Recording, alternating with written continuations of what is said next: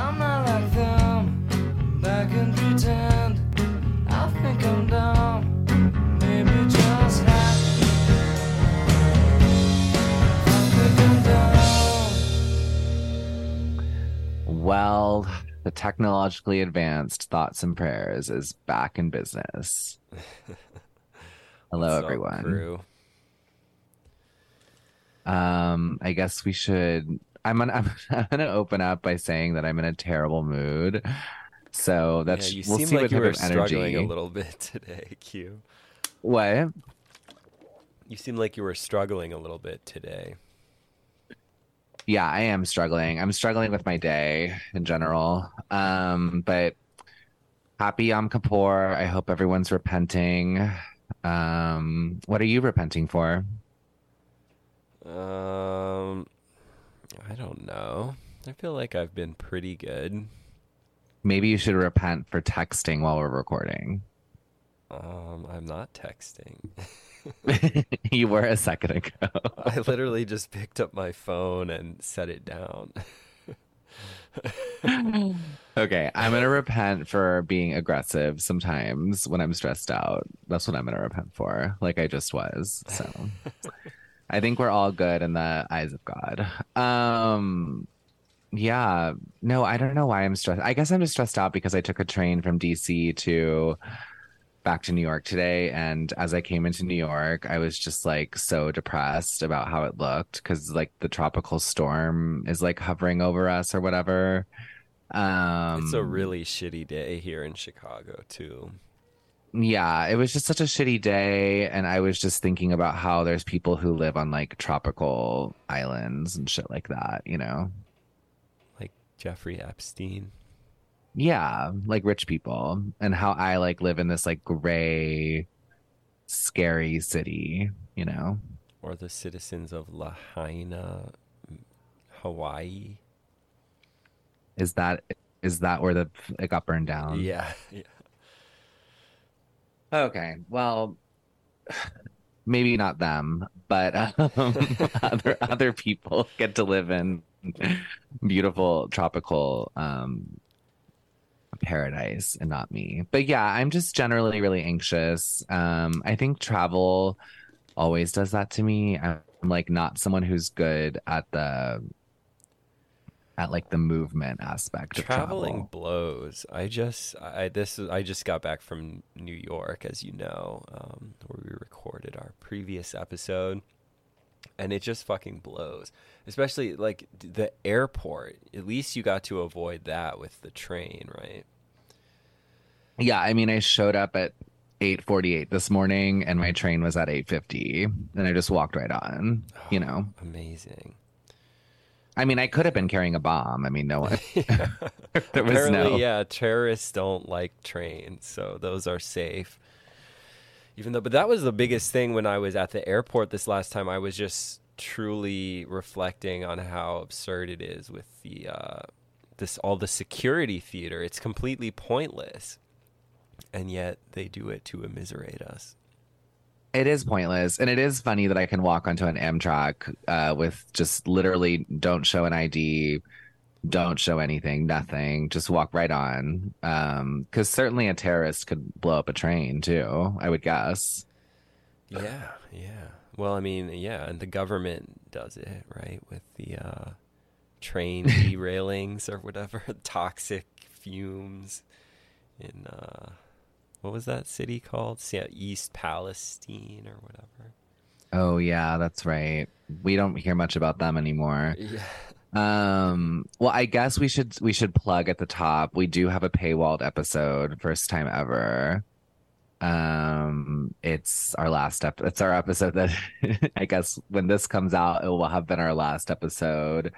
It's sort of a special one. A and I are together in his hotel and we're recording and yeah, we do Lauren Boebert and Russell Brand and stuff like that. So if you want to listen to that, subscribe at $5 on our Substack. We realized that we're incentivizing no one, literally no one, to subscribe because it's all free. So, but we appreciate all of the free subscribers too. So thank you. Yeah. Yeah. So, yeah, if you appreciate tuning in to Thoughts and Prayers and hearing our low IQ diatribes, then yeah, throw us a subby. Yeah, if you think about it, it's essentially like, I don't know, what would be the equivalent? It's like buying us one coffee a month that we have to split. I don't know, where are you getting coffee, Q?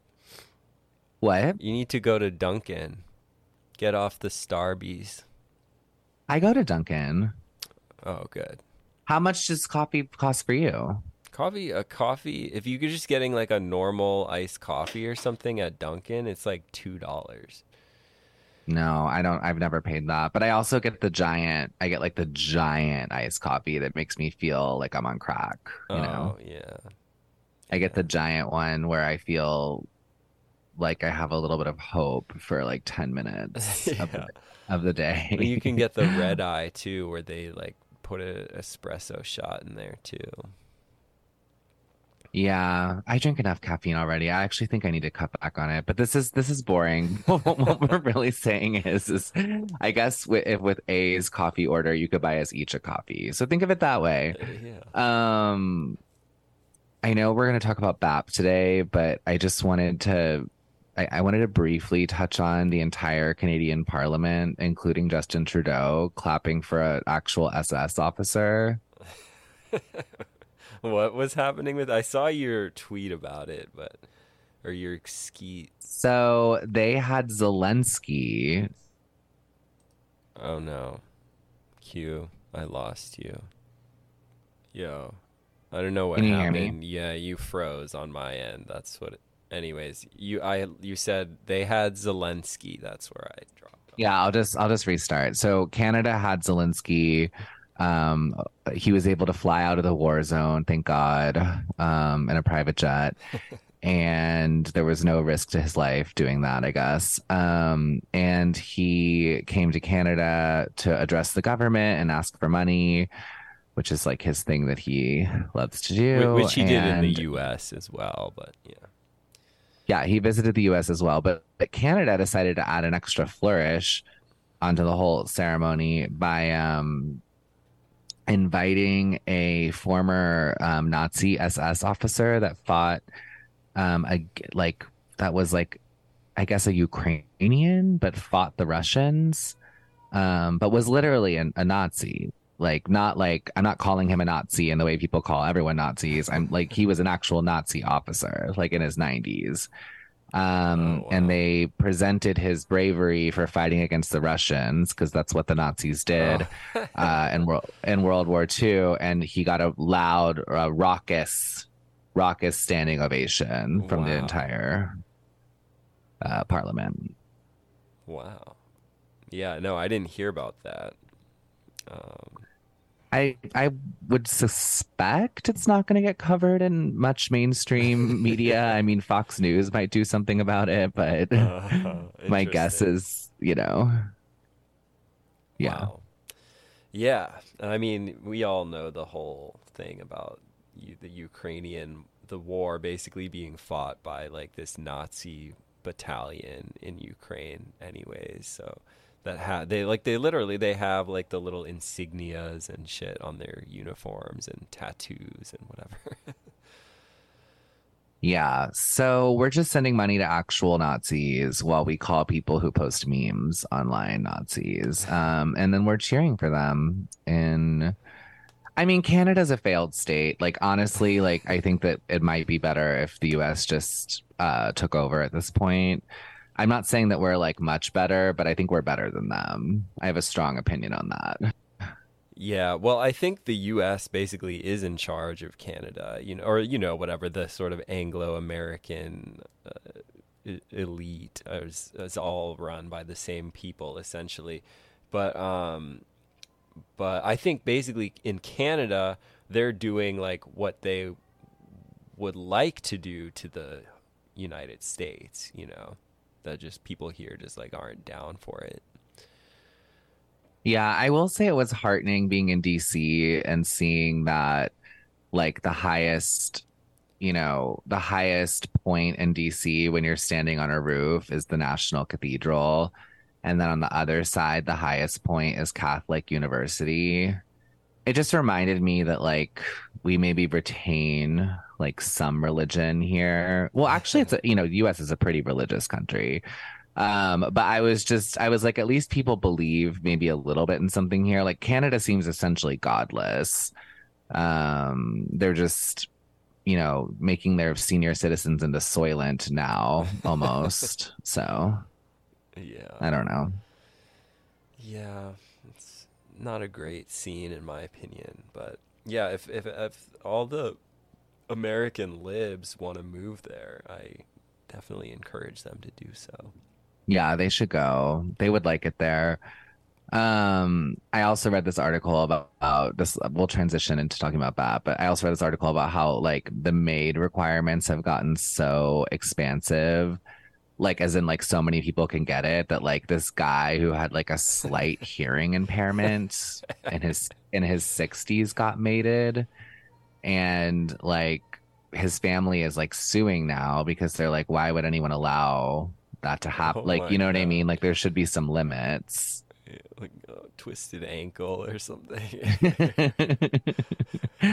I just think it's crazy. It's like, and then I actually had someone say to me on my when I commented on it on Twitter, they were like, "Well, it's consensual, so it's fine." And I was like, we're doing it's consensual, so it's fine for death now." Yeah. That seems problematic to just, well, it's consensual. Like if I told you to shoot me in the face right now, Yeah. Yeah. No, I don't. I mean, it's better for the environment, you know. Yeah, I guess so. Well, I guess you're really fucking up the environment with your kids and stuff. So, Yeah. Yeah. speaking of breeding, let's talk about BAP. Let me get my Yeah. book So out you, because I've been yeah, reading it. I did read the stuff you sent, but I feel like you're gonna have to do some of the heavy lifting here, just because I really don't know much about BAP. This is All one of right. my like online kind of blind spots. I just don't really get what his Okay. deal is. Well, I'll do a background because I'm not gonna. I mean, I think like 95% of the 40 people who listen to this podcast know who BAP is, but maybe there's a couple who who don't. So I'll do a quick a recap. Well, so Bronze Age Pervert started posting. This is a Twitter account. He started posting around when Trump was elected, 2016, and his main kind of posts were sort of about kind of these like thirst traps of like Like really male hot nudes. like dudes, yeah, like white guys. And there was sort of this like fantasy element of like these dudes are gonna go to these like tropical islands and like impregnate as many women as possible. These like high IQ, like Aryan bodybuilder guys. And his favorite short story at the time at least was this short story called Dominated by Doug, which was about an alpha man who I guess rapes. I mean, rape would. I don't know. The submissive nerdy man likes it, so I don't know. Maybe not rape, but whatever. This guy dominates this like submissive nerdy guy, and like that's I don't know. So it was very gay and like kind of faggoty at the beginning. But then he released in 2018, I think, he released this book called Bronze Age Pervert, which is essentially kind of it's like a Nietzschean sort of reading on the current political culture. I've never read any Nietzsche. This is just my I mean, like all the Nietzsche I've been exposed to is through BAP. But he basically the book is about the lack of vitality in modern culture. He coined the term bug man. He Okay, coined the I didn't term know that. yeah, he coined the term roasties, which is like women with, I guess, blown out vaginas. He claimed, yeah, he made up a bunch of terms that like are kind of like in regular parlance now, but bugmen being probably the one in widest use. And his argument in the book, if I had to sum it up, is something like in Bronze Age Pervert, the argument is something like we have sapped all of the vitality out of our culture, and we're left with this very hollow, Sterile.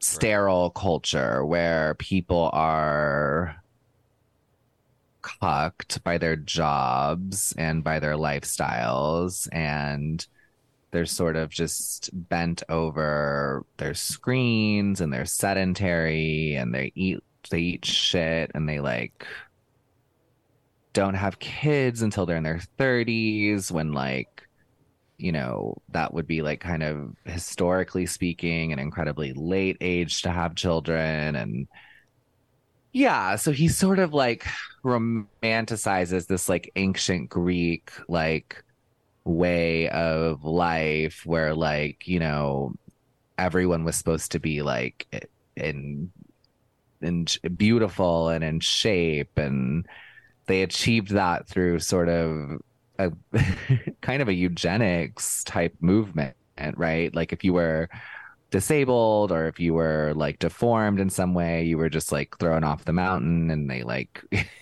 you know, like, and so they like kind of achieved or this. at least you wouldn't have like a position of social authority or whatever. Well, no, they just, I mean, according to him, they just killed them. And they had slaves, but he kind of writes a lot about having slave mentality that like, you know, a Greek would have rather died than be a slave. So like he kind of like creates this sort of caste system of like, anyway, whatever. So that's like but what it's, Bronze Age, from my and like understanding is it's not like he's just laying out like a rational analysis, step by step, rigorous, blah blah blah. It's more like he's got kind of a outrageous, attention grabbing, almost just like shit posting kind of style of writing, right? yeah, it's really fun and it's really propulsive, and he writes in sort of this like Eastern European accent. So it's like there's a lot of like grammatical mistakes, but it's really, really, really, really fun to read. And some of the points he makes are like legitimately like I think valid. Like he talks about how, you know, the suburbs are like a terrible place to raise boys because he thinks that like boys need kind of space to explore and to get in trouble, and like and he's like rural environments and urban environments are much better for that. Like they need, you know, they shouldn't be siphoned off in their houses playing video games. Like they really should be able to like kind of, you know, get in trouble and run around, and that would be much better for boys. And I think that's true. Like I think that is true of many male children, and probably female children too. Like I do think a certain amount of freedom is needed. And other points he makes that I think are sort of valid are like he talks about, you know, he writes a lot about being kind of in the spending time in sort of the margins of society. So he like does a lot of like getting drunk and going to like red light districts and like Bangkok, and like sort of immersing himself in kind of the seedy underbelly of culture where he thinks vitality is still thriving. And I think that there's some prostitutes, right? Yeah, he fucks prostitutes, but like I kind of see what he's saying. Like there are these places, at least that I've experienced and been, where you do feel like you're kind of outside of like the normal, like kind of like moral strictures of like middle class society, and like The you know, longhouse. the longhouse, right? But That you know, was another BAP term, right? I think that was another BAP term too. Yeah. But he makes the argument, I mean, like, I guess he makes the argument like these kind of like in between places are allowed to exist because certain people do need somewhere to blow off steam and act insane, both men and women, right? Like they need places to be like carnal and like, you know, like animalistic. And so anyway, but he, along peppered with that is a lot of overt racism and like homophobia and sexism or whatever. Like, so, you know, I don't know. I mean, like, it's all very tongue in cheek. It's hard to tell what he actually believes. That's Bronze Age pervert. So before we talk about the articles, we're going to go into these articles because BAP has had a recent massive mainstream awareness happen in the last 6 months where a lot of people have become aware of him who would have never otherwise heard of him. And young Republican staffers on the Hill are reading BAP, and it's like it's kind of hitting this sort of mainstream kind of like, yeah, it's happening. But I remember there was an initial wave of that during the Trump administration. I don't remember exactly when, but I remember there being kind of like these little articles about, you know, the online right wing, you know, influencer that all the Trump administration loves or whatever, you know. I think that's true, but I think he was sort of grouped in with a group of influencers, and now there's a like a very big focus on him. Anyway, so these articles dox him, but everyone knew who he was for a long time. His name is Kostin Alamaru. I'm probably not saying that right. He's an academic. He's educated at Yale. MIT and Yale. Yeah, Yale PhD. So a little Yale sus PhD. there. He spent a year in postdoc at Emory, where he was essentially, I think, like fired from his job because he was so erratic.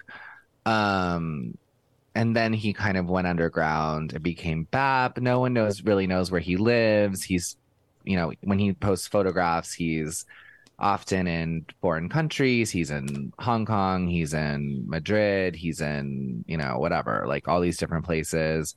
But I guess before we get into the articles, it's worth mentioning in like the BAP narrative, he recently published, I'm holding it right here. A can't see it. He recently published his graduate thesis, Selective Breeding and the Birth of Philosophy, and it's a #1 New York Times bestselling book, which is insane for a basically a student dissertation, which are typically not even read by the graduate advisors who are paid to read them. So it's a fascinating tale. I'm sure we're going to get into some theories about how it's not all organic. I'm sure we're going to touch on that. But yeah, so let's talk about the articles now. Do you want to start with the Atlantic piece, I guess? Sure. Yeah.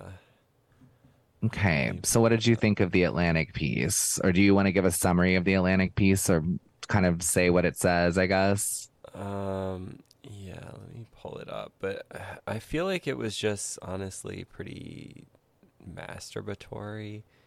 Well, all the articles are kind of horny for him. I think we should go ahead and like there's an undercurrent of like kind of horny for BAP in the articles, well, I would argue.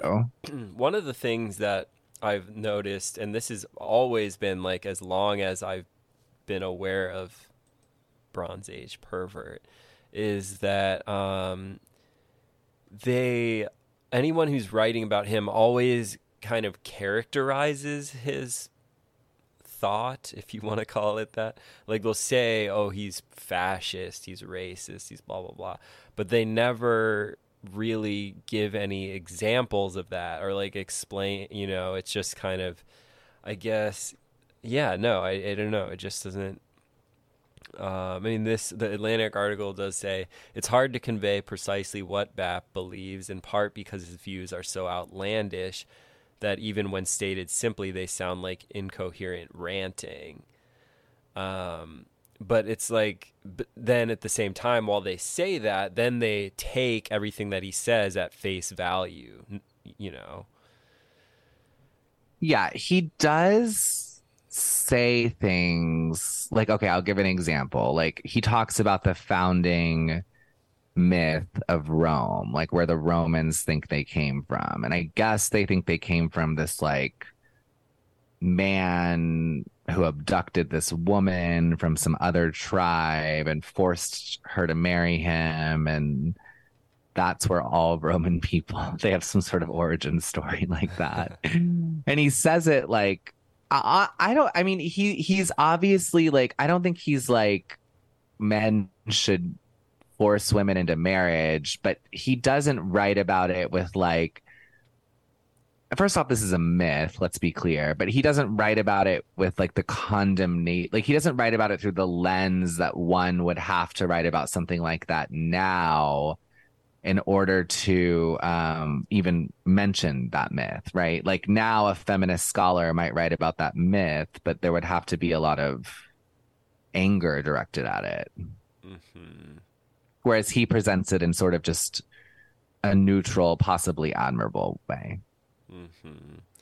So this is interesting. The end of the article. Well, so of course, like liberals just have to make everything like a science metaphor. But he says his last message, because I guess this author writer was in touch with BAP and knew him somehow. His last message came during the pandemic. I asked how things were looking in Brazil. Not bad, he reported with laconic caginess. He had not yet veered, as he later did in his public statements about COVID-19, into outright conspiracy theory and extended roasts of Anthony Fauci. Since then, I have come to think of BAP's performances in immunological terms, a gnarly virus that had lain dormant for decades in circles of philosophers and their unread books. Now that it's loose in the human population, it's a vicious kick to the liberal immune system. And that's not entirely bad.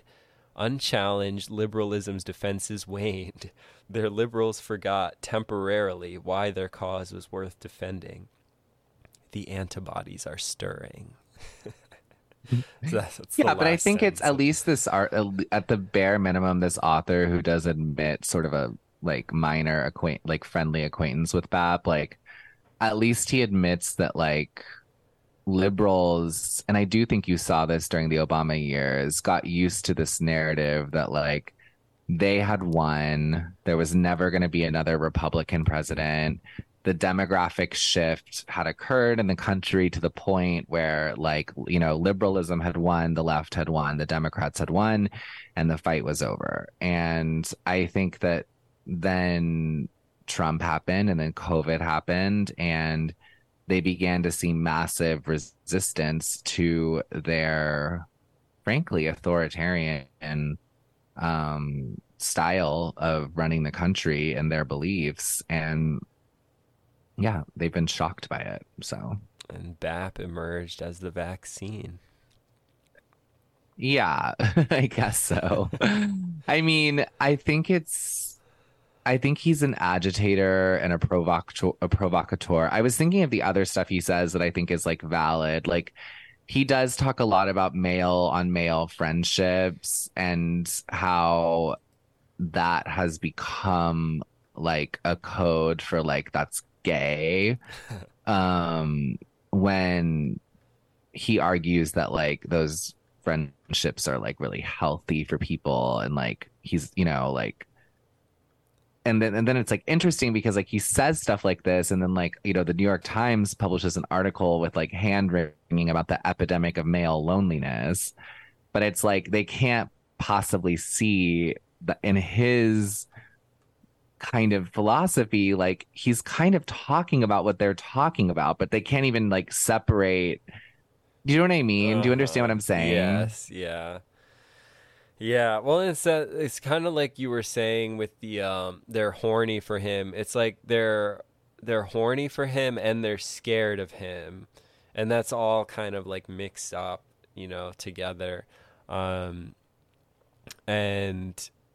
yeah, that's the other thing that just comes through to me so much in all these pieces against him is like these writers seem just like legitimately very like afraid of him, or like but it's like what are you even afraid of? Like what policy or something is BAP even advocating for? It's not. Well, they're afraid and titillated because like the New York Times article like is titled "The Lost Boys of the Far Right," which is a very like sort of fantastical kind of like titillating title, I would argue. You know what I mean? And then like the Atlantic article imagines this like rogue network of Yeah, government officials yeah, undercover. of like disguised bugmen who are like passing Bronze Age pervert, between each other, and they're gonna what? Like they're gonna eventually Like what? Exactly. That's what I mean. It's yeah. like, what are they afraid is going to happen? Well, I don't understand. Yeah, I think it's funny because I think BAP is just like old. I mean, okay, let's like take like the fair view and like not, he's not an op, he's not like controlled opposition, whatever. Let's take that. I mean, at the end of the day, he's an entertainer, right? Like he's a writer and he's an internet personality and he has a podcast. So ultimately, and this is where he gets his money from, is these things. So ultimately, it's like you're talking about someone who's just like a like kind of a celebrity, but like a very niche celebrity, and like that. I don't know, like what power do you think that person has? Yeah, he's just satirizing uptight lib cuck woke tards. That's, to me, that's just really all he's doing. And even the stuff about the racism and everything, like, to me, that is more just like saying outrageous shit that he knows will get these people that he's making fun of all riled up and, yeah, like build him into this kind of villain, But he says funny things. Like, I mean, people are like he's racist, but like I was listening to him on Red Scare, and he was talking about how like, everyone talks about how, like race realists talk about how black people have low impulse control as if that's a bad thing. But he's like, I think that's an incredibly like admirable thing about them. Like, like I want more people to have like lower impulse control, because I think this like repressed sort of, constant monitoring, and like the thing is like what he's critiquing is what the left wants, right? Like if everybody is racist, all white people are racist, and the only way, and you'll never eradicate your racism. You'll be racist till the day you die, and the only way you can, even do anything about it is to be constantly hyper vigilant within your brain, checking for internal biases, checking for, and atoning until the day you die. So that's not a very uplifting or vital message for anyone. Like no one, like that feels deeply depressing, and it's it's kind of intentionally like disempowering. he's offering, huh? It's intentionally, yeah, like demoralizing and just making people focus on how they're doing everything wrong and they're evil and whatever. Yeah. Yeah, and then it's like on the flip side, he's offering something that's absurd. But I mean, how absurd is what I just described? Right. That's an absurd philosophy that like you are just a slave to these unseen internal biases that you may not even be aware of, and you have to spend your entire life focusing on them. Yeah. That's insane. It's an insane thing to tell people. And that is what they say. Right. And the other thing is, it hasn't been shown to work at all. Like the left has had so much opportunity. I mean, the Civil Rights Act and, the affirmative action and all kinds of stuff. And, legalized abortion, people saying, oh, this is a way to help get people out of poverty. They won't have kids they don't want, all these different kind of liberal policies that have been attempted that have not made a dent in whatever this perceived kind of inequality that they're attempting to address, you know? No, if anything, from all statistical standpoints, things are more unequal, more segregated, and race relations are worse than they were in the 80s. Yeah. Like when our parents were like our age. Like it's like all these things have gotten worse. Like inequality has gotten worse. Everything has gotten worse since like what was kind of the peak of like maybe post civil rights, like race relations in this country, like arguably, like maybe it was like something like the 80s, right? Like Right. maybe the 90s. And then it's been downhill since there. It's been horrific and bad and worse. And Right. And it's just expansion like, of the welfare state, like, oh, how is that doing? You know, how is all the people on welfare, they're out of poverty, you know? We've had a no, good 60-year run or however long it's been, probably more than that. no, all the people on welfare just got addicted to opioids and began to just like die. So that didn't help, and that didn't help them. Just we just flooded their communities with heroin. We were like, Right, plan opted B. out of the labor market and just got them, used to being subsidized by the government income, and they leave these sort of impoverished, immiserated lives, unproductive, unfulfilling, you know. Yeah, So and that's to me so where if you did take more of a BAP approach, where it's like your destiny is in your own hands, and you just kind of got to make the best of whatever like you got, you know, that might be a better attitude to have, honestly. yeah, Bap's attitude is like kind of like yeah, he's like start working out, start eat less like complete dog food, like Zog slop, yeah. yeah, Zog slop, like like have sex and don't be scared of sex, like his prescriptions are probably going to lead to to a happier life for a lot of people. and um and, I and mean, so even but just having a sense of humor about it all as well, you know, like not, oh, that's sexist, that's, you know, it's like just fucking like read this shit that's outrageous and like like laugh about it a little bit. It's fine, you know. yeah, so I mean, I guess I'll talk about some of the because I'm reading Selective Breeding. I'm not super far in. I think I'm like 40 pages in. I read like a just a little chunk on the train. It's not that long though. So here's some stuff he argues that I was curious, and I think you might actually sort of semi agree with it.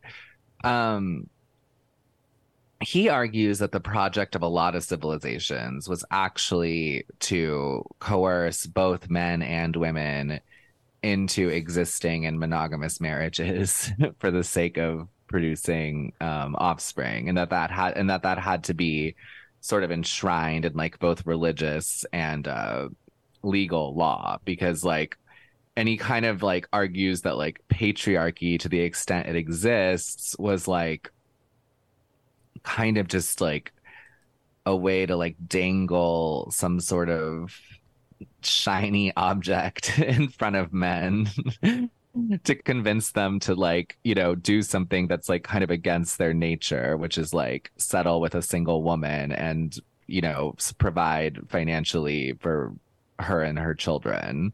In Uh, exchange for this role of authority is what you're saying, or what yeah, BAP is yeah. saying.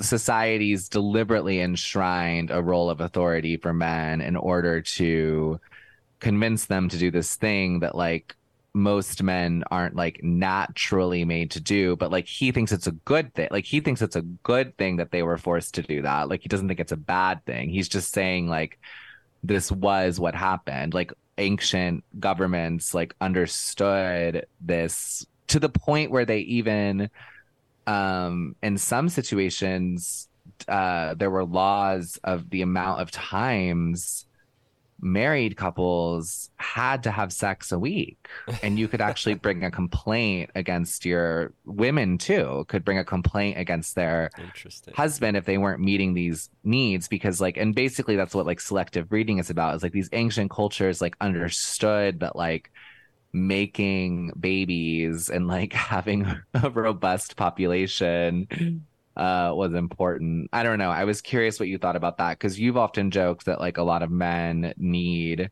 kind of like the sort of arm twist of a woman to sort of reach the point of being ready to be dads or whatever. Yeah, yeah. No, I mean, I don't know anything about like the history of it or whatever, but I mean, definitely like in my own circle of friends and myself to some extent. Yeah, like most guys are not like super eager to settle down and start the family, you know, even if it is something they kind of theoretically want to do. It's always kind of like, oh, you know, maybe in a few years, you know, that kind of thing. And it kind of takes the woman being like, no, like we, you know, if we're going to do it, we're going to do it now. Yeah. So I thought that that was sort of true.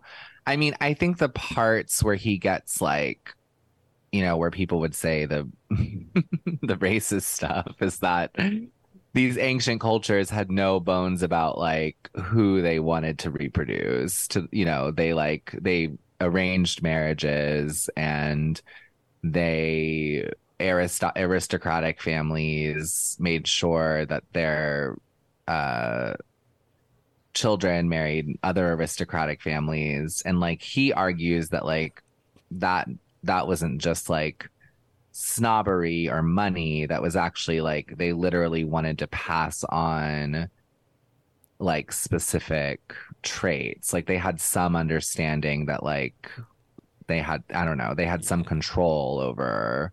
And that's, and he argues that's what sort of started to distance like Europeans from like places like Egypt, because like in Egypt, I'm again just telling you what he wrote. I'm not like, honestly, I don't know enough about any of this shit to know if this is even A, true, or B, has any validity, but I'm just literally laying out his Yeah, argument. explaining So like his in ancient logic. Egypt, you could marry your cousin. This produced a lot of like, you know, deformed children and shit like that. But in Europe, once Christianity happened, these things were outlawed, right? Like you couldn't marry two. I mean, obviously there was like you could marry your like third cousin or whatever, but they like outlawed like too close in relations, like marriages and like all of it. And like he's basically arguing it like it was like a mass eugenics project. And actually I learned some stuff that shocked me. Like Icelandic people and Ashkenazi Jews, both groups, ethnic groups, there's not that many of them, are essentially all like kind of fifth cousins. Like that's how Oh, like interesting. that's how close the gene pool is. And I'm gonna give you a second. I feel like I'm talking a lot, but I'm gonna give you a second to talk. But what he, because I just wanted to give you his like kind of like the argument as I've understood it so far. But he gets to this point where like the sexual revolution kind of was like, okay, now it's up to you guys. Like the government's not going to interfere. Religious institutions shouldn't interfere. Now it's up to the individual choice. And he argues that what has happened is essentially individuals have kept making the same choices, right? Like, because, you know, we've essentially in many countries, particularly places like Europe and Iceland and countries like that, have eradicated Down syndrome. So it's like women are still like, it's like, even when handing this power away from the government, like we're not throwing deformed babies off cliffs anymore. Like when we gave the power to individuals, they continued kind of a selective breeding project ultimately. Yeah, interesting. I mean, I think it's definitely so a valid point. Like, so it used to be that governments, right? Like if the government wanted to reproduce itself, like it, you know, reproduce its own sovereignty and rule for another generation, it needed its its population to be very strong and vital, right? Because it depended on having basically enough people who were capable of fighting and defending from external threats, protecting your resources and land and what have you. And whatever ethnic group was in charge needed that the population the robust population to be of their ethnic group. Yeah. Which is why you see like across the globe and almost like just a gajillion situations, the ruling group prohibiting race mixing, basically. Yeah. And again, I don't know about the history of that, but just hearing that, it makes sense.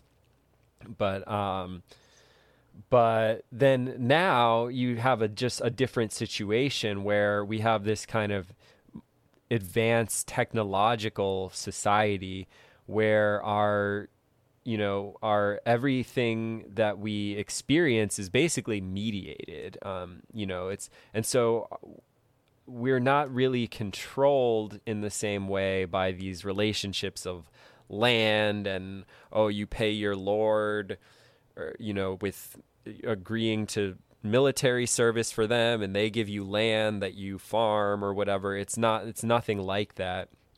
And so the control system is just, basically shaping our ideas through the media, and the government, in order to reproduce itself, no longer needs us to be strong, physically fit, able to fight and things like this. Rather, I guess in the past and now, the government has always viewed its subjects essentially as like resources to be managed. But in the past, their management required that they be physically fit in order to benefit the government. Now it's the opposite, where they want us as unable to resist anything that the government is, putting out as possible. So they want us dumbed down, poorly informed about what's actually happening, physically weak, eating shit, taking medicines that are killing us. It's all So you and I do think BAP has a good argument for this, and I am like gonna like fully throw myself into I'm not even gonna pretend this isn't true. Like us up against like a Greek soldier, like you and I would be killed in like 10 seconds. Like, and so would like every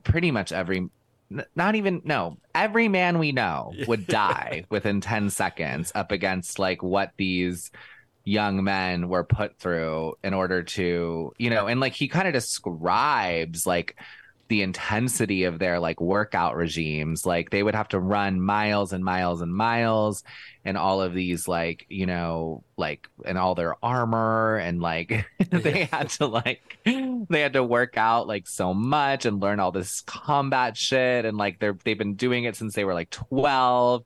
And like, I'm not going to pretend like, I literally watched like 12 episodes with my gay friend this weekend of The Real Housewives of Salt Lake City. Like there's no way that like me like I would just be like just decimated by these guys. Even our version of working out now is like walking at a slow pace on like a hamster wheel while watching TV, Totally. Like my friend and I like literally like were like we would like have like I don't know, like we would like go have like a big lunch and then like he would be like, let's go for like a 45-minute walk where we would like leisurely like walk around and then like go back to the apartment, So I don't know. Like I think there is some, and it makes me inspired. Like it makes me feel like I have been losing weight. I have been trying to improve my body, but it makes me think like anything I'm doing like pales in comparison to like what men were once expected to do, even in our own country. Like, oh yeah, even like I would say our grandparents' generation were totally different, almost like different species. If you just look at, look at like photos of what people look like back then versus like what the average person looks like now. It's almost like unrecognizable. It is unrecognizable, and it's only happened in one generation. And it's not like our grandparents' generation was like, you know, it's just like they just, I don't even think they were focused on being like elite, like physical specimens. It was just like the society they were in was healthier. The expectation, it was expected that you would like be involved in sports in high school. The It was food was expected much that better. you would. Yeah, exactly. Just your daily life was not. I mean, you couldn't just spend all day staring at your phone or whatever. No, I look at pictures of my dad, when he was in high school and college, and like he had like a six pack, and and I've never had a six pack in my life. And like I asked him, I'm like, how much were you like working out? And he's like, he's like, honestly, like it was just like I was an athlete, like I was running track and playing football and like, you know what I mean? He's like, I wasn't like I had some sort of like weightlifting regimen. It was just so, and he's like, and I kind of ate whatever I wanted, and I still smoked a lot of weed. It was just like, but it was just like a different, but like even that, like I was laughing because him and I were talking about it. It's like the weed he smoked wasn't like, have you seen these videos of these dudes who like put all this like keef and like all this shit in these joints, and then they like drip the THC oil all over it, like just like it's syrup. It's like, even the weed my dad was smoking was nothing like that. It wasn't like to get you just like blasted, like and you're like just like unmoving sitting on the couch eating Cheetos and like pass out in your own drool, and Yeah, he was smoking like swag with his like football friends, which I'm sure made them feel like a little high, Yeah, and then going out and like trying to bang some chicks or whatever, Yeah, hanging out with like other girls who like were also athletic and in shape and not eating crap all the time, who dressed actually femininely, like, and not like I literally was like, I can't believe it's embarrassing I'm talking about this show, but I was literally watching The Real Housewives of Salt Lake City, and one of the waiters came over, and I truly couldn't tell what gender this person was, and they were like 300 pounds, and they had like blue hair and like piercings all over their face, and I was like, whoa. I was like, jump scare, like it was just like and even the women on the show. I mean, it's like funny that this is like what we watch on TV, because they all have like insane like fillers and shit like all over their, it's like everyone that's looks what I mean. insane. It's like, imagine someone like your grandfather, back in his day when he was like in his 20s or something. And imagine if you just dropped that waiter or waitress, however they identified, into like that world, like He'd what probably call their the reaction would be. police. Yeah, exactly. It would be it'd be like an extraterrestrial encounter, I mean, you wouldn't be able to contextualize it. And it's not because they were so close-minded or something. Like it just that person would have been unrecognizable as like a human to them in that time. Like I'm sure now my grandpa, who's still alive, 97, I'm sure now he's seen people like that and like gets what's going on. But yeah, like back in the day, that would have been seen as, I mean, and obesity has just emerged, and it's just that one aspect of it has been, even just the last 10 years, it's gone up hugely. But even going back like 50 years, there were like virtually no obese people, it was just not a thing. There was you'd see pictures of like the world's fattest man at the freak show or something, and it's somebody who's like literally just like a normal person, like 250. Yeah. Like 6'3", 250, which you could see that dude like fucking anywhere now. That's like a normal, like not even considered like a fat person. Yeah, no, it is crazy to think about, and I do think we've degenerated, and I don't think that there's any, and like the thing the thing I don't agree with BAP, to be honest, is like I don't think it has anything to do with like race. Like I actually like think the race mixing thing is cringe. Like I do, because here's the thing, like I do think there's a natural impulse that I don't think is evil, that probably most people, and this is statistically borne out, end up marrying and mating with someone of the same race as them. I think that that's and I don't even think I actually don't think that's an evil impulse in any way. I think it's just kind of like it just makes sense. You know what I mean? Like, Yeah, I mean, that's and people from your cult. It doesn't even have to be at the like genetic level or whatever. That's just the culture that you understand, that you can relate to, that you. yes, and like statistically speaking, like to this day, that's like mostly what happens. And I don't think it's because everyone is like frothing at the mouth racist. It's just like you do end up gravitating toward people who have like similar cultural backgrounds to you, and those people tend to be racially similar to you in some way, shape, or form. But like, and it's interesting when these people freak out about race mixing, because it's actually such a statistically insignificant and small portion of the population that clearly cannot be what has caused the degeneration in our like kind of cult and like our culture and our physicality, because that's not even that's nowhere even near the majority of what's happening. Like most people are still married to someone who's the same race as them. So it's clearly all these other things we're naming. The food is worse, the lifestyle is worse, the jobs are worse. Like it's just it's obviously, it to me it feels obvious it's all of that, because race mixing is again such an insignificant, statistically speaking, portion of our society. Well, and even just like the idea of independent thought, which is supposed to be theoretically, that's like a one of the most important kind of liberal values,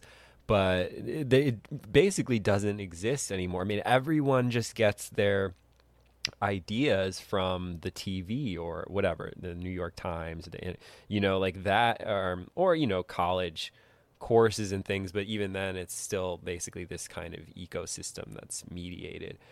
And I think that really has a huge, I mean, people just have become sort of literal like sheeple.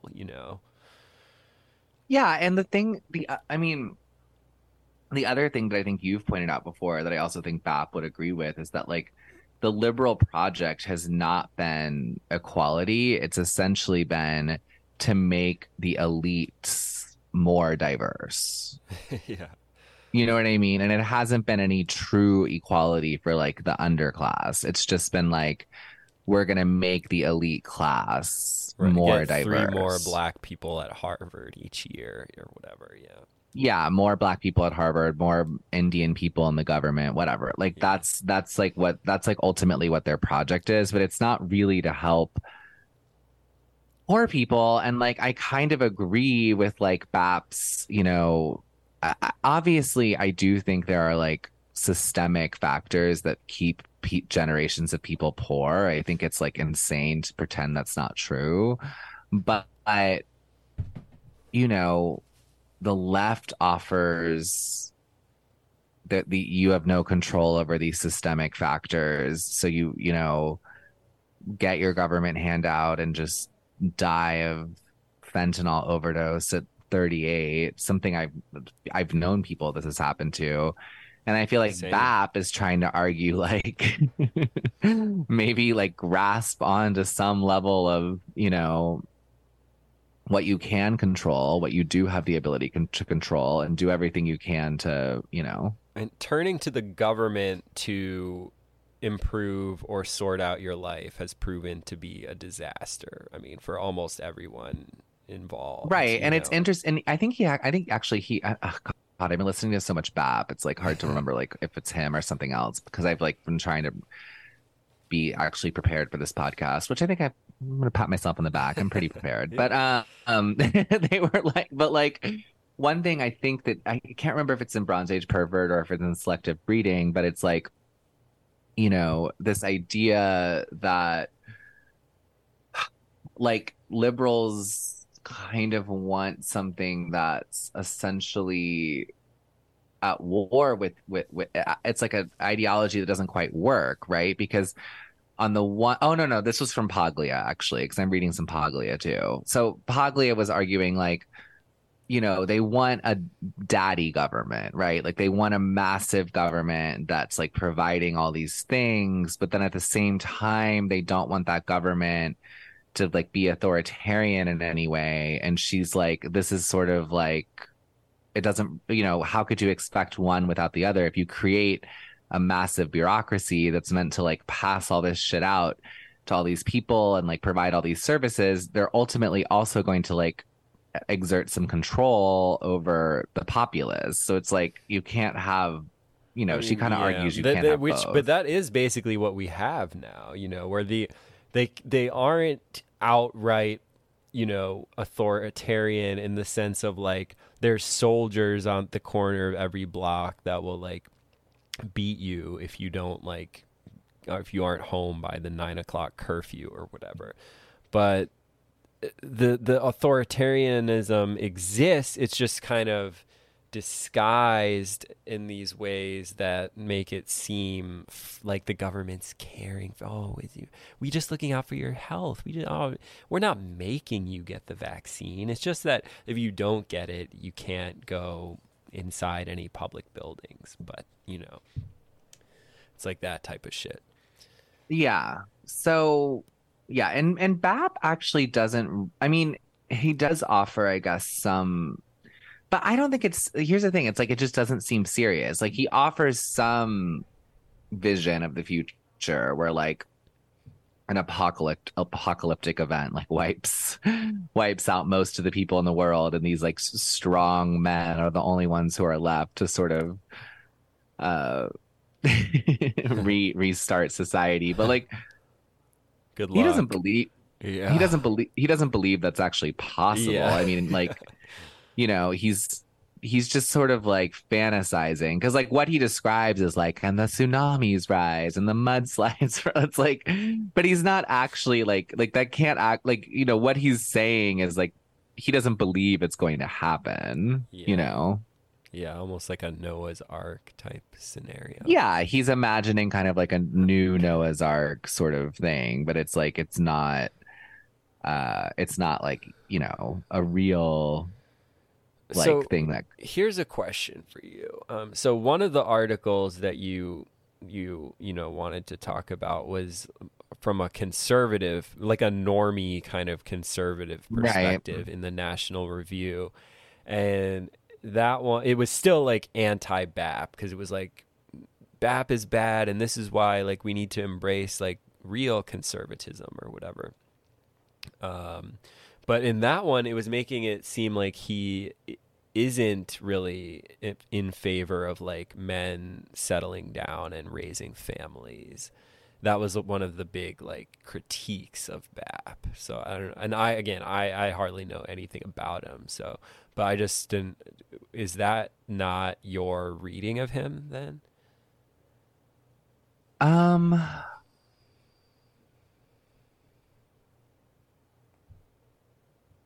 That is my reading. I agree with that. He wants men to have a lot of babies. But and that he should be out doing like cool like warrior shit, not like changing diapers. Yeah, I mean, he thinks that men should procreate, and he thinks they should provide for their offspring. That is true for sure, but I don't think he's like a big proponent of the nuclear family. Mm-hmm. Does that make sense? Yeah, for sure. But he doesn't like, he doesn't think that.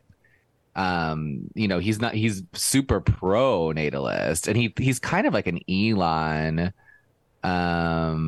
He's kind of like an Elon in the sense that he sort of like believes that like, like the best people should procreate a lot, and he's one of the best people, similar to how similar to how Elon thinks that he's one of the best people, you know what I mean? But let's look at some quotes. Okay. As far as I know, he um doesn't have any kids, though, right? well, we have no idea. We I have mean, no, he but actually is very like secretive, so like he could have a lot of kids, yeah. but we don't know. But here's what he writes about domestic life. Um, it is the very character of domestic life to present the world as an enclosed, owned space. Although mankind adapts itself on the whole to this condition, both biologically and culturally, yet there remains a glimmer of the opposite tendency inside even the lowliest. He can't help but experience this new state of things in late civilization, except with dread, the dread suspicion, an uncanny suspicion that the world is artificial. He begins to sense that this hothouse he lives in, the malevolent creation of a demiurge that likes to observe our sufferings, that he and his minions feed on them. In the remote future, should the evil of human innovation continue unchecked, he really will live in the world of the Gnostic spirit, and that spark of vital life and energy that is the gift of nature to all youthful people born from its womb. That spark will remain entrapped in a matter wrongly configured, matter entirely foreign to its inborn desires and workings, but fashioned instead for the benefit of something else. So, I mean, I think that that does like sum up his, like he does think that like the nuclear family and stuff like crushes this like, Uh-huh. crushes this internal light or something like that. Uh-huh. Uh-huh. What did you think of the conservative take? I mean, it's just idiotic, but not really, because I mean, it's just like classic, you know, we gotta vote in the right people. That'll fix everything. Christian values and blah blah. And it's like I don't think like Christian values are bad. Like I think they're good. I think it is a good thing, and like seeing how like it was a lot of religious people who seemed to not fall as much for like the COVID op and stuff. But it's just like, it's just kind of cringe. It's not actually it's not a correct analysis of the problem. Like BAP is not the problem. And if you want to bring about some conservative resurgence, then like attacking BAP is not the way to do that. It just doesn't really, it's just like, it's came across just like an old guy or something being like, oh, these kids are doing like new conservatism like different than we did, and I don't like that. But they really aren't, because like, to be honest, like if you think of, I mean, again, and like we're mostly talking about middle class people here, but if you think about like the middle class, upper middle class, like conservatism of the 50s, it actually kind of was a very like Bappian sort of model, right? Because it was like the Don Draper thing. Like if you were an alpha man, you had your like wife and kids in the suburbs and your like big house in Rye, and then you had your like apartment in the village, and you had your sort of like hippie girlfriend down there, and you sort of got to have like kind of like both, and everyone sort of like, all the women sort of understood the deal. No one was like delusional on the deal, or you know what I mean? It was like, and it's like, it's interesting because I think that that's like what a lot of this new talk of the sexual revolution kind of critiques, is that like pre-sexual revolution, it was sort of like everyone knew the gig. You know what I mean? Like people like to pretend they didn't, but like they did. Like everyone kind of got the way it worked, and like they did what they could within the realm of what their constraints were. And now it's like everything is all over the place. So it's like, no, everyone has to sort of figure out for themselves what their own kind of morality is, and it's like hard because it's yeah, people are dumb.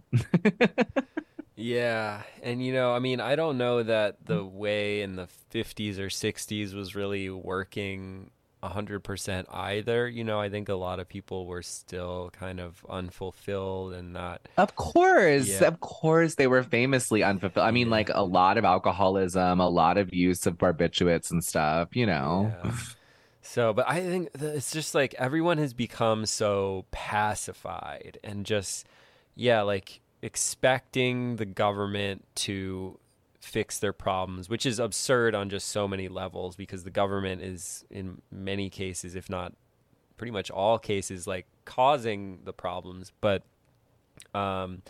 it's like the idea of even something like not paying your taxes, right? Which is like, it is a form of extortion, basically. Like the government just takes your money, and if you don't pay it, you go to jail, and they do whatever they want with it. It has nothing to do with what you vote for or what your personal political beliefs are. They're sending it to Ukraine and all this shit. So it's like, but the idea that you could just not pay your taxes, right, is just unthinkable. It's no one is talking about that really, like, or even just not voting, like, people are just so, it's like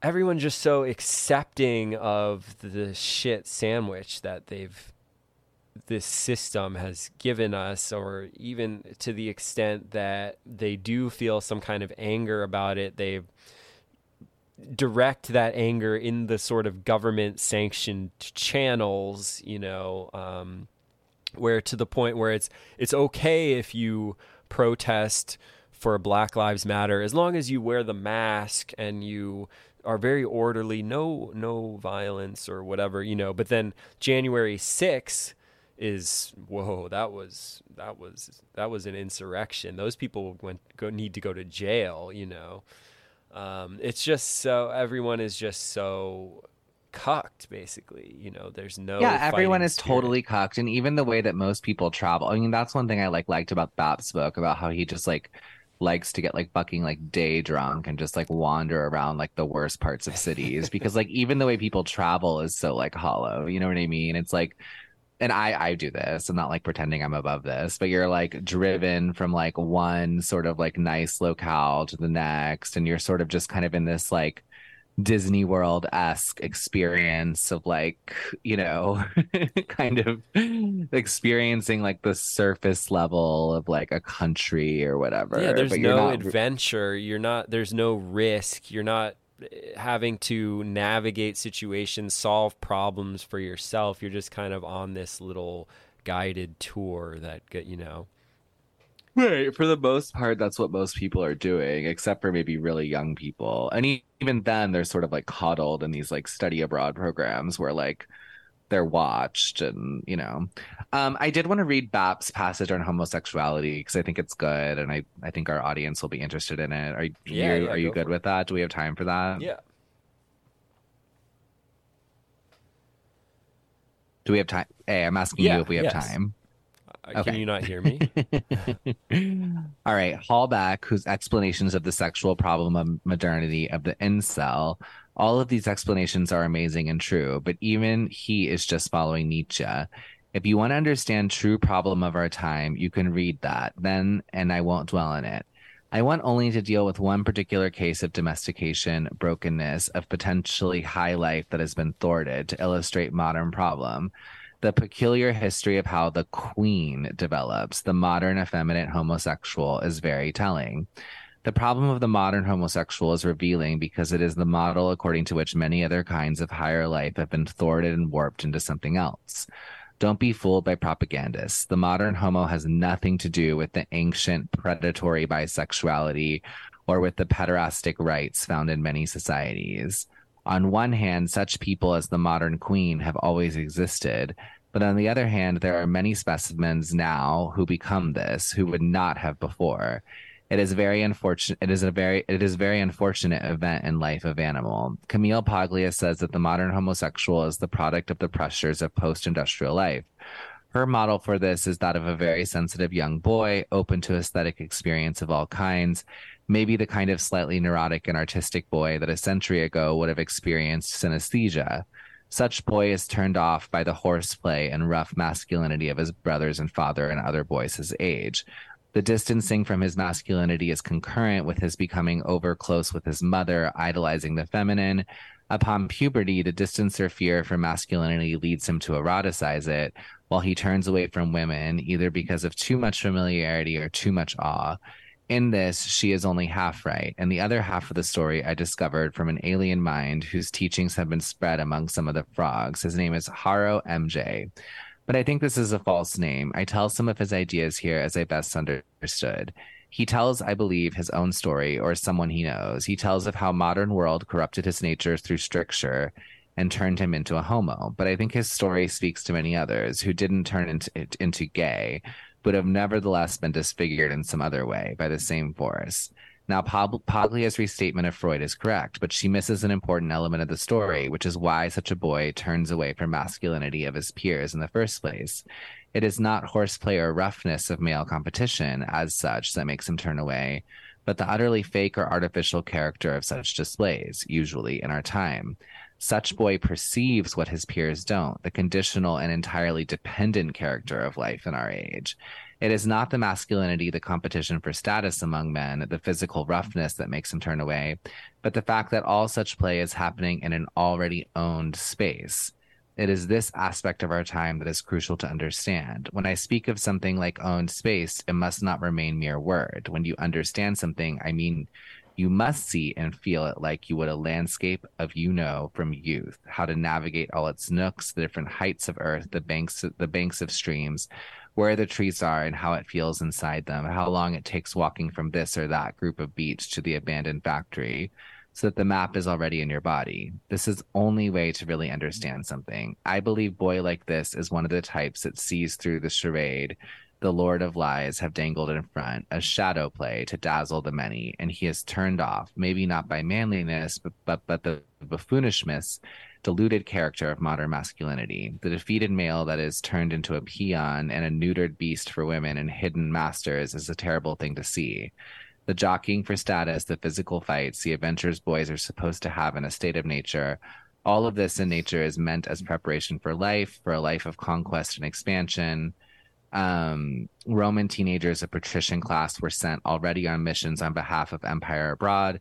Modern adult Western male seeks permission to watch other men playing sports, quaff vegetable oil relish, beg for coochie in simulated intercourse, masturbation with plastic on dick. Precisely a character born for conquest, for expansion, a precocious type of boy who seeks real development and the real domination of the space around him, who understands in his blood that play and manliness are to this end precisely. Such a boy will have his expectations about life crushed and thwarted as soon as his eyes open. This may be around the age of 6 or 7, but it sometimes happens earlier. Such boy then comes to have only contempt for those among his peers who, not seeing the subjection we are in, continue under their delusion and expect the breaking that the Lord of Shadows begins in the human spirit around his age of awakening. By 9 or 10, the education is almost complete in our time. They submit to the yoke, and their sham simulated masculinity is now a parody of true manliness, which in a state of ascent develops into the will to actually dominate space around oneself, not into a caricature for the benefit of women. It keeps going, but I actually think it's like, I like it, and I think it's like not homophobic. Yeah, it doesn't because really I think seem homophobic per se. I think it's interesting because I think it like argues that it is sort of like the failed men theory that Basil likes to bring up, right? It's certainly the failed men theory, but I actually think it's kind of like the opposite of homophobia because it kind of argues that like the gay male understands earlier than the other men that like everyone is cucked and sort of thus like, you know, distances himself from masculinity and then eventually eroticizes it. And I think that's kind of like, you know, I think it's a better view of gayness than like, you know, like what liberals want to believe, which is like the born this way or whatever. It's There's kind of just like some actually percent of the like gay. population It's not that's about sex. It's inevitably like gay born people gay. or gay men are these like special sort of creatures that kind of like understand how rigged the game is from the beginning. And it does end up bad for them too, in the way it ends up bad for everyone else. But they're sort of like intuitive, and like in other time periods, certainly would have been kind of formidable, forces or whatever. Hmm. I don't know. What do you think about all that? It was a lot to digest, I know. Yeah, I mean, I don't know. I mean, it You seem seems. like you seem like a straight guy that was probably repulsed by like maybe like male on male roughhousing. Yeah, no, I definitely was not like a super macho, kid or an adult really either. I and like I mean, I wouldn't say I was feminine either, but sensitive definitely, like more interested in like art and like quiet Wait, what was the reflection and story shit. your wife told me? Didn't something funny happen in like elementary school with you that kind of has to do with this? Uh, I don't know. I'm trying to You be more remember. I feel like you specific. told me this story. I don't know. I'm Maybe I'm making sure it I up. did, Like you but made fun of like something you got in trouble for, your parents had to come pick you up. oh, I I felt like spanked a girl. huh? I spanked a girl. Yes, that was the story. I Yeah. don't know why that came to mind now. That is so funny. See, Yeah. you were No, already like I always conquering. had crushes on girls and stuff as a kid, so I didn't but yeah, definitely wasn't like a macho guy. But I always enjoy like bro time and stuff. Um but yeah, I don't know. I don't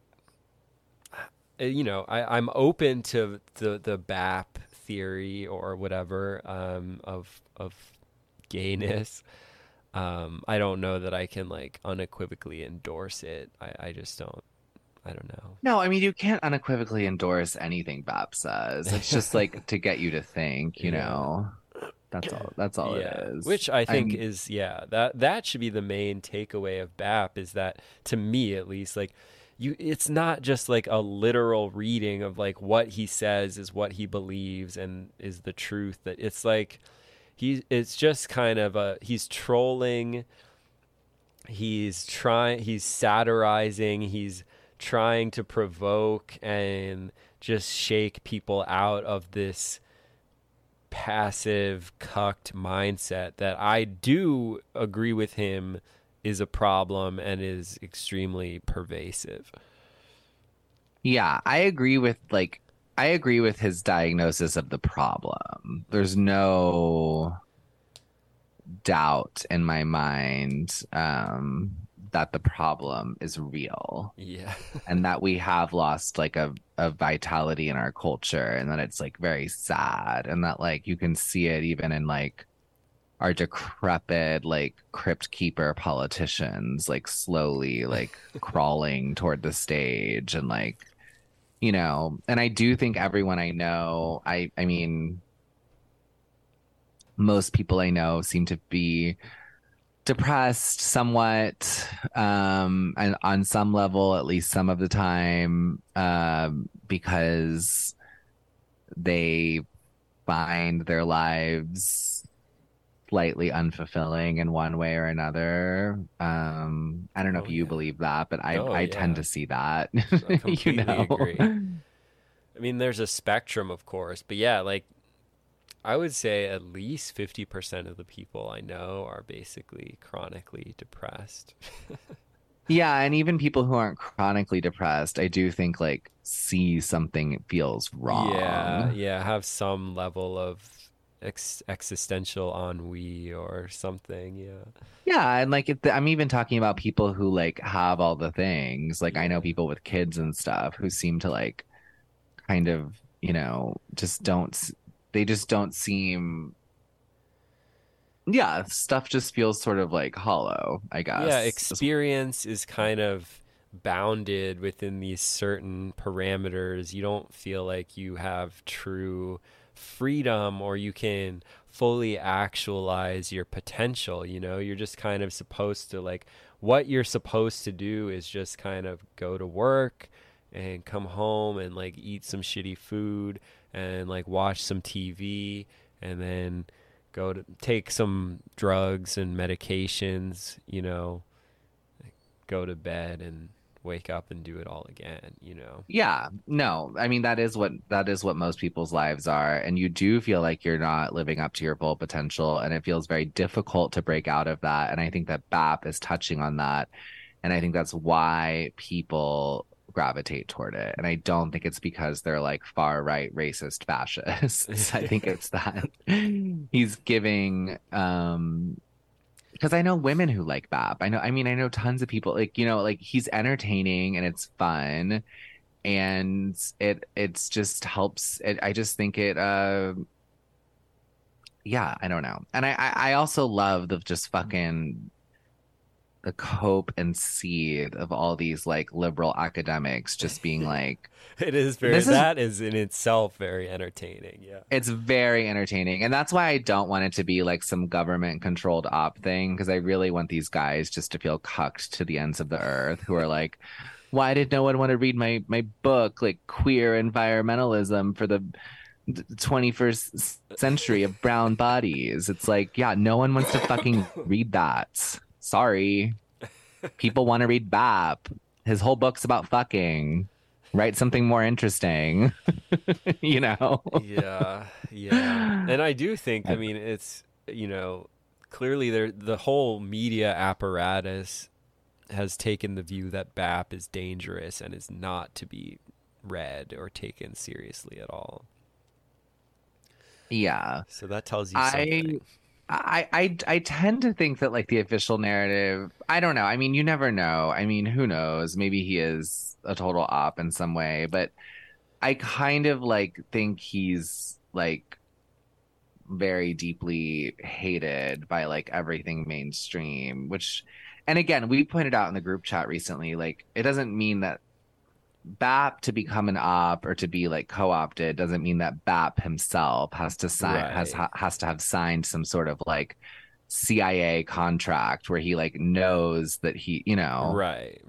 Well, and I mean, you can see the same, like Alex Jones, for example. The media universally shits on Alex Jones. He's dangerous. He's a crazed conspiracy theorist, grifter, blah blah blah.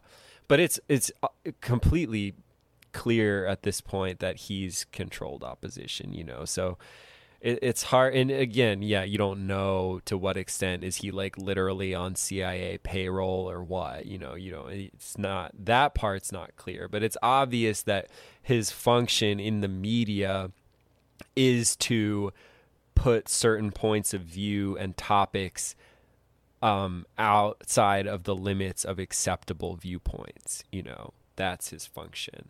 And so it could just be that BAP is something, along those lines too. Right. But I think what I learned this week in the GC is that like that could be happening to BAP without necessarily BAP having like complicity in it. For sure. The only thing that makes me suspect of him in that sense is just his credentials, MIT and then Yale, which is like the most sus basically trajectory for someone who becomes this underground online, right-wing thought leader, but yeah, I don't know. And it at the end of the day, it doesn't really matter. And I still think his message is a valuable one, even if he is sort of a CIA plant or something. Well, maybe him and Dasha will birth the emperor that eventually leads us all out of the Matrix. They'll bring him forth. How much have we done? I think we've gotten a good hour and a half. pretty much. All right. I'd like to call it. I think we can call it. But that was good. Good talk. Yeah. I recommend. I'll go ahead and come out as someone who I think it's read read Bronze Age Mindset, read Selective Breeding. You can get Bronze Age Mindset on Audible and listen to it. It's really fun to listen to. I'm a subscriber to Caribbean Rhythms on Substack. I like it. It's funny. I think the Red Scare episode with Bop is super entertaining. It's over 2 hours long. Is it paywalled? What? Is the Red Scare episode with Bap paywalled? It is paywalled, but you can probably, you guys know, like, you could probably get it Find somewhere, a would be way, my yeah, guess. yeah. So yeah, I would just recommend. I think it's fun. I think he's fun. I think it'll make you feel good to read it. So I recommend it. Sick. Well, yeah, good talk, Q. Yeah, good talk. Talk Love to you guys all the soon. Bye, listeners. guys. Yeah, take it easy.